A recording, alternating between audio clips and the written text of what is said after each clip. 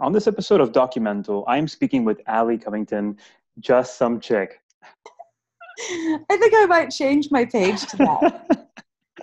It's Forget got a ring to entrepreneur. I'm just some chick. Like, it. I love it. I really do. So I figured we could talk about hormones, which is a very important topic in the health sphere. Um, how do we start the discussion? it's a really complicated discussion. So, I mean, we could start it pretty much anywhere. We could ask any question and it'll lead to another question over here that leads to another question over there. And so, I mean, I guess the discussion begins with it's hormones are the driving factor in all of our success when it comes to our health and fitness. And I think it's largely overlooked because it's so difficult to measure and it's not obvious. But when somebody tells me, look, I'm eating right and I'm exercising and I'm not losing any weight, automatically the first thing I think is hormones. And depending on where a person is in their life will depend on what their hormonal activity is. And then depending on what their lifestyle is like and their stress level, well, then that's going to have a bigger impact with cortisol and cortisol's positive and negative feedback loops and stress and how that forces your body to maintain fat, usually around the middle, but then that could also be an estrogen thing. And that could be due to lack of fiber. And so it all feeds back into one another. And so it's a really interesting, very complicated discussion.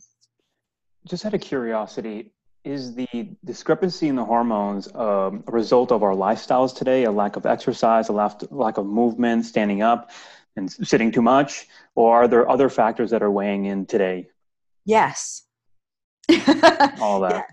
Yes, it's movement, it's lack of movement. So movement will get your hormones moving in one direction, but lack of movement keeps them stagnant and is a negative feedback loop to other hormones. So let's say you're a 40-year-old man, or let's even say a 30-year-old man, your DHEA has started to decline. It starts to decline at age 30, and that means that your testosterone production is going to decline.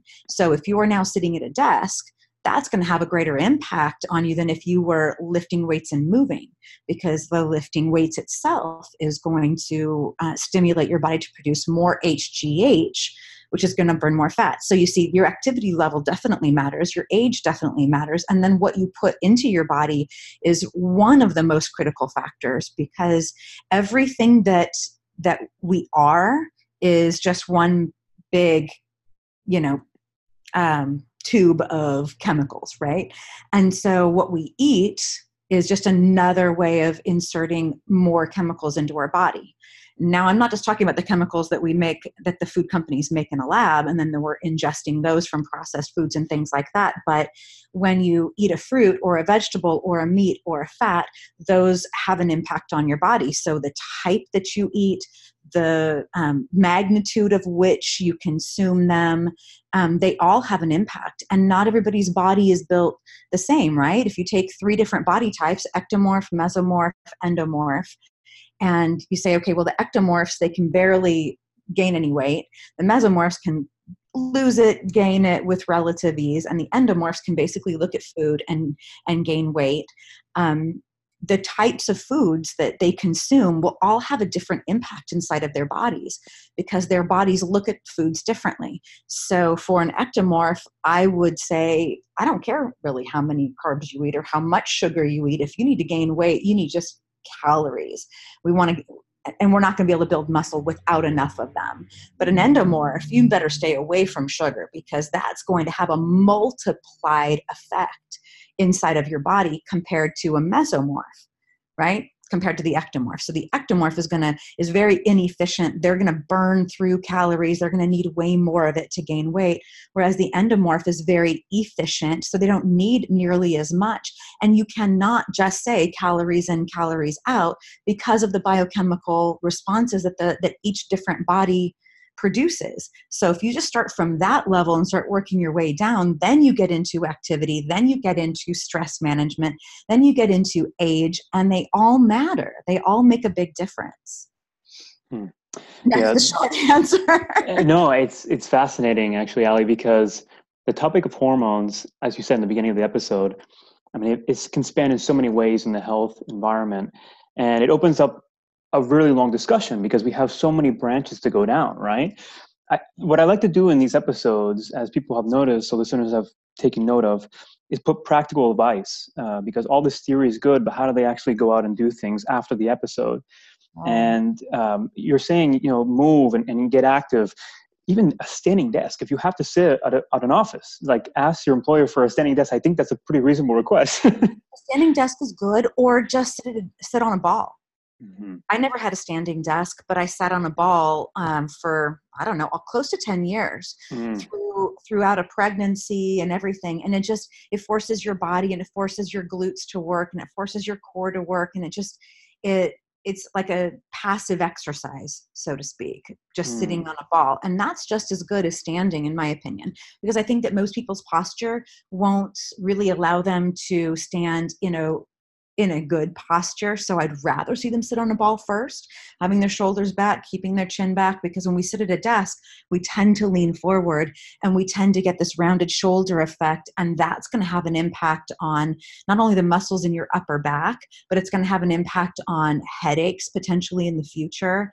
And obviously that comes from a weak core. So when you think about it from your hips to the top of your head, that's the amount of your body that's actually doing the work when you're sitting on a ball. But if you're standing up, it's from your heels all the way to the top of your head. So it's going to be far more muscles for you to have to engage and manipulate on a moment-to-moment basis if you're standing versus sitting on a ball. Right, because people are really busy these days, and if you have to sit in the desk and you don't have time for the gym, you might as well use this ball or a standing desk. Yeah. It's time management, right? It helps. Yeah. And you're saying, there's benefits in posture as well. I mean, it has a pour over effect in that you have better body language and you're standing more confident because you're doing these exercises, right? So I don't see a downside here. It's just being more active that will then enhance your mood during the day and at night. Absolutely. Well, it's going to help your sleep too. So for somebody who's got a stressful job, who sits in a car, who's at a desk most of the day, they more than anybody else really need to exercise to release all of that stressful energy so that they can sleep better, because otherwise their sleep is going to get interrupted, which is going to cause more cortisol, which is going to cause a negative feedback loop to eat the kinds of foods that make them feel more comforted in this stressful environment they've created inside of their body. And that's just going to have a bigger negative impact. So it almost is like this downward spiral that they find themselves in, this quicksand, where you kind of make a couple of changes and then you end up in this upward spiral that starts to cascade in a positive direction for yourself. So yeah, there's a few changes that somebody could make, but when it comes to hormones and things like that, if you do the normal things that are the most basic requirements for a healthy foundation, and that's not working, then the next thing to do is to go start checking all these different hormone levels and figure out what's wrong, right? Between your thyroid, HGH, testosterone, estrogen, all of those things. But if you're not doing the basics, going and checking on your hormones is irrelevant because they haven't even had a chance to settle into something that is actually functioning properly to find out that there is dysfunction. Does that make sense? Yeah, it does. And I'm glad you brought up cortisol because I think this is a hormone we need to focus on for this discussion next. Stress is a serious issue, I think, in this modern world. And sure. I think we need to find ways to manage it. And cortisol seems to be rising year after year with all the distractions and so much information and noise. How do we manage that? How do we take control of the cortisol hormone? A big way to do it is stress relief. So there's going to be a couple of ways you can do that. One, you need to exercise, cardio, lift weights, yoga. Meditation's another really good way to manage that.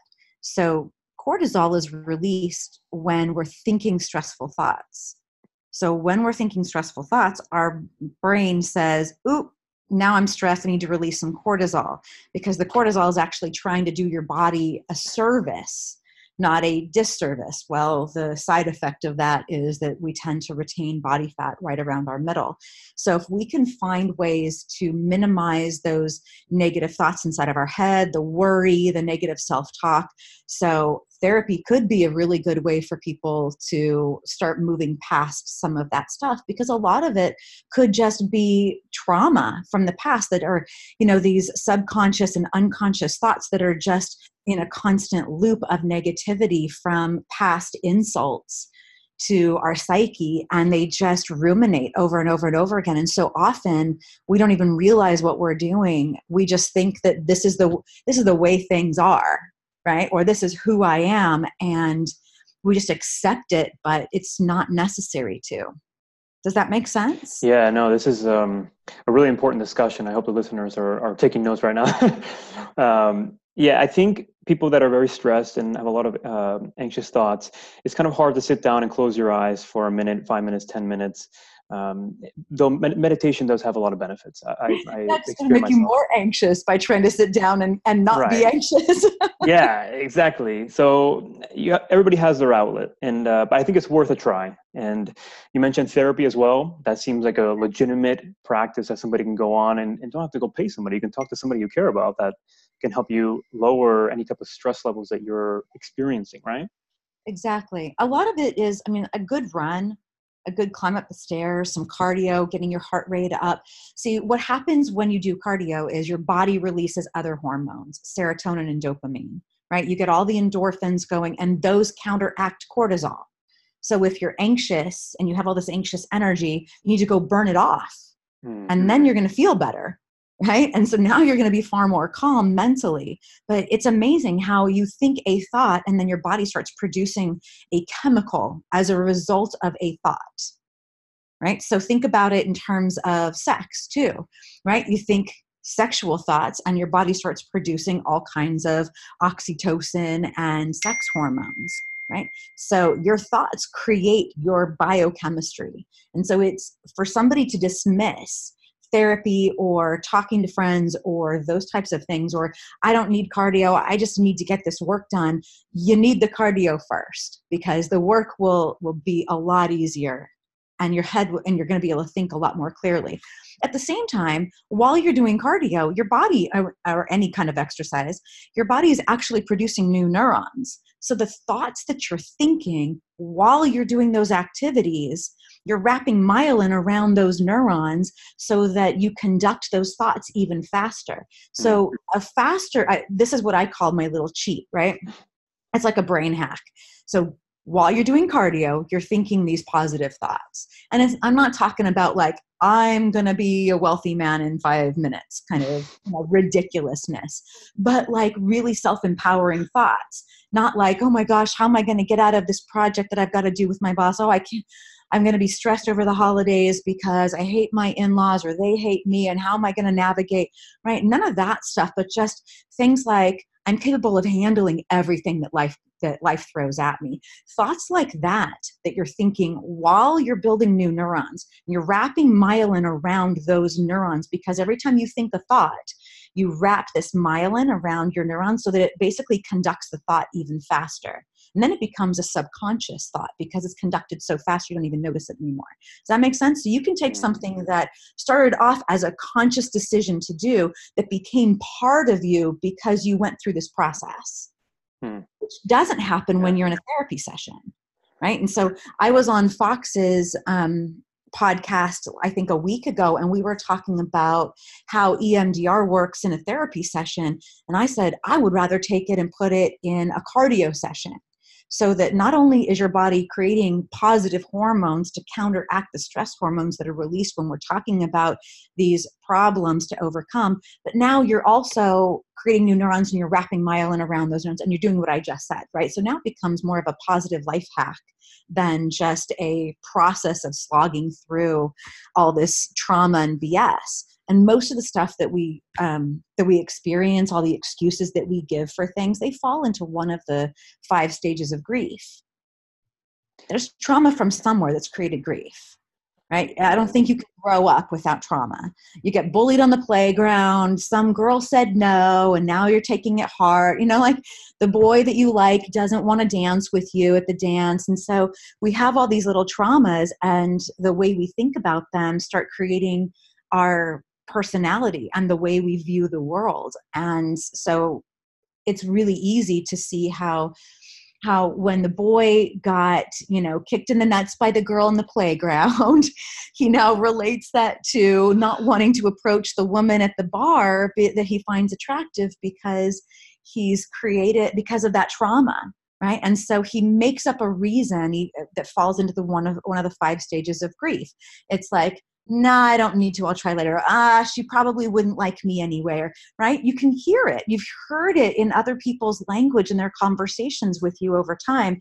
And it's just something like that. But we can overcome it. And that would be my life hack to help you overcome those types of things. Just identify what they are and start working on them while you're working on your body. That's great advice. So we're shaping our thoughts by being active and going in the right direction to shape our physicality as well. So it's kind of like a compound effect over time. We become a person that's in good shape, that also thinks high of themselves, and has amazing effects for other parts of your life. So Exactly. bottom line is get active. Right? Yeah. And stop eating crap. That's another one, yeah. Because it's the energy we're consuming and the way we're expending that energy as well, right? Exactly. It's all energy. Okay. All we are is a vibration of energy. If you think about an atom, right? It's just a nucleus with electrons running around it. Everything in our body is made up of atoms. So all we are is this energy that's vibrating. So what we consume, the lower energy food that we consume, the less energy we're actually going to have. I mean, from a really like metaphysical standpoint, you can look at it that way. Yeah, we could write a book. I'm pretty sure somebody's written something about that. I know I didn't include that in my book. At least I don't think I did. Oh, you got to add one now. I wrote it so long ago. Ali, this is very insightful. Let's close the interview with an introduction, your story, and any projects you're currently involved in. My story. Gosh, that could take an hour to go through it. Which part do you want me to start with of the story? How do you want me to narrow that one down? Yeah, how did you get into this field? What is the fascination? Well, I have 2 companies. So I'm in fitness and in finance. And the way I got into fitness was, you know how most college kids go get a job, right? Waiting tables, bartending, doing whatever. I became a personal trainer. And then I got certified teaching group exercise classes. So while I was pre-med at UCI, I was already in this, what a lot of people have as a career now. That was just my, school-time job. And while I was in school, I created the first weightlifting class for Bally's. And then it turned up in 24-hour fitness, and I was a college student. I was told to trademark it, but I didn't know what that was. And I couldn't even put gas in my car, much less pay an attorney to trademark something for myself. So, but yeah, I created that back in 96, and it got over to Bally's, and then it changed. It got over to 24-hour fitness. It changed when Les Mills Body Pump came in. But I'd always been in fitness because, I was teased on the playground. And so the little fat girl inside my head was like, I don't ever want to be fat again. And so I got into that field because I wanted to know how to train myself, how to take care of me. And, but I never wanted that to be my career. I just wanted to do it enough to get through my bachelor's and my master's in counseling psychology. And then once as I was wrapping up my master's, I realized I didn't want to have a private practice. So I got into finance, into personal financial planning. And I've been licensed since 2001 doing that. And then my company, BOD Company, is my tech company. So I wrote a personal training algorithm, and then I built software around that algorithm. And that's what we've been doing over there on that side of things. So we license it to companies and people that want to leverage their ability to train more people faster. Very impressive. Thanks. We'll include the links. No, it's very good. We'll include the links in the description below of this episode. Allie, thank you so much for coming on. Thank you for having me. I appreciate it.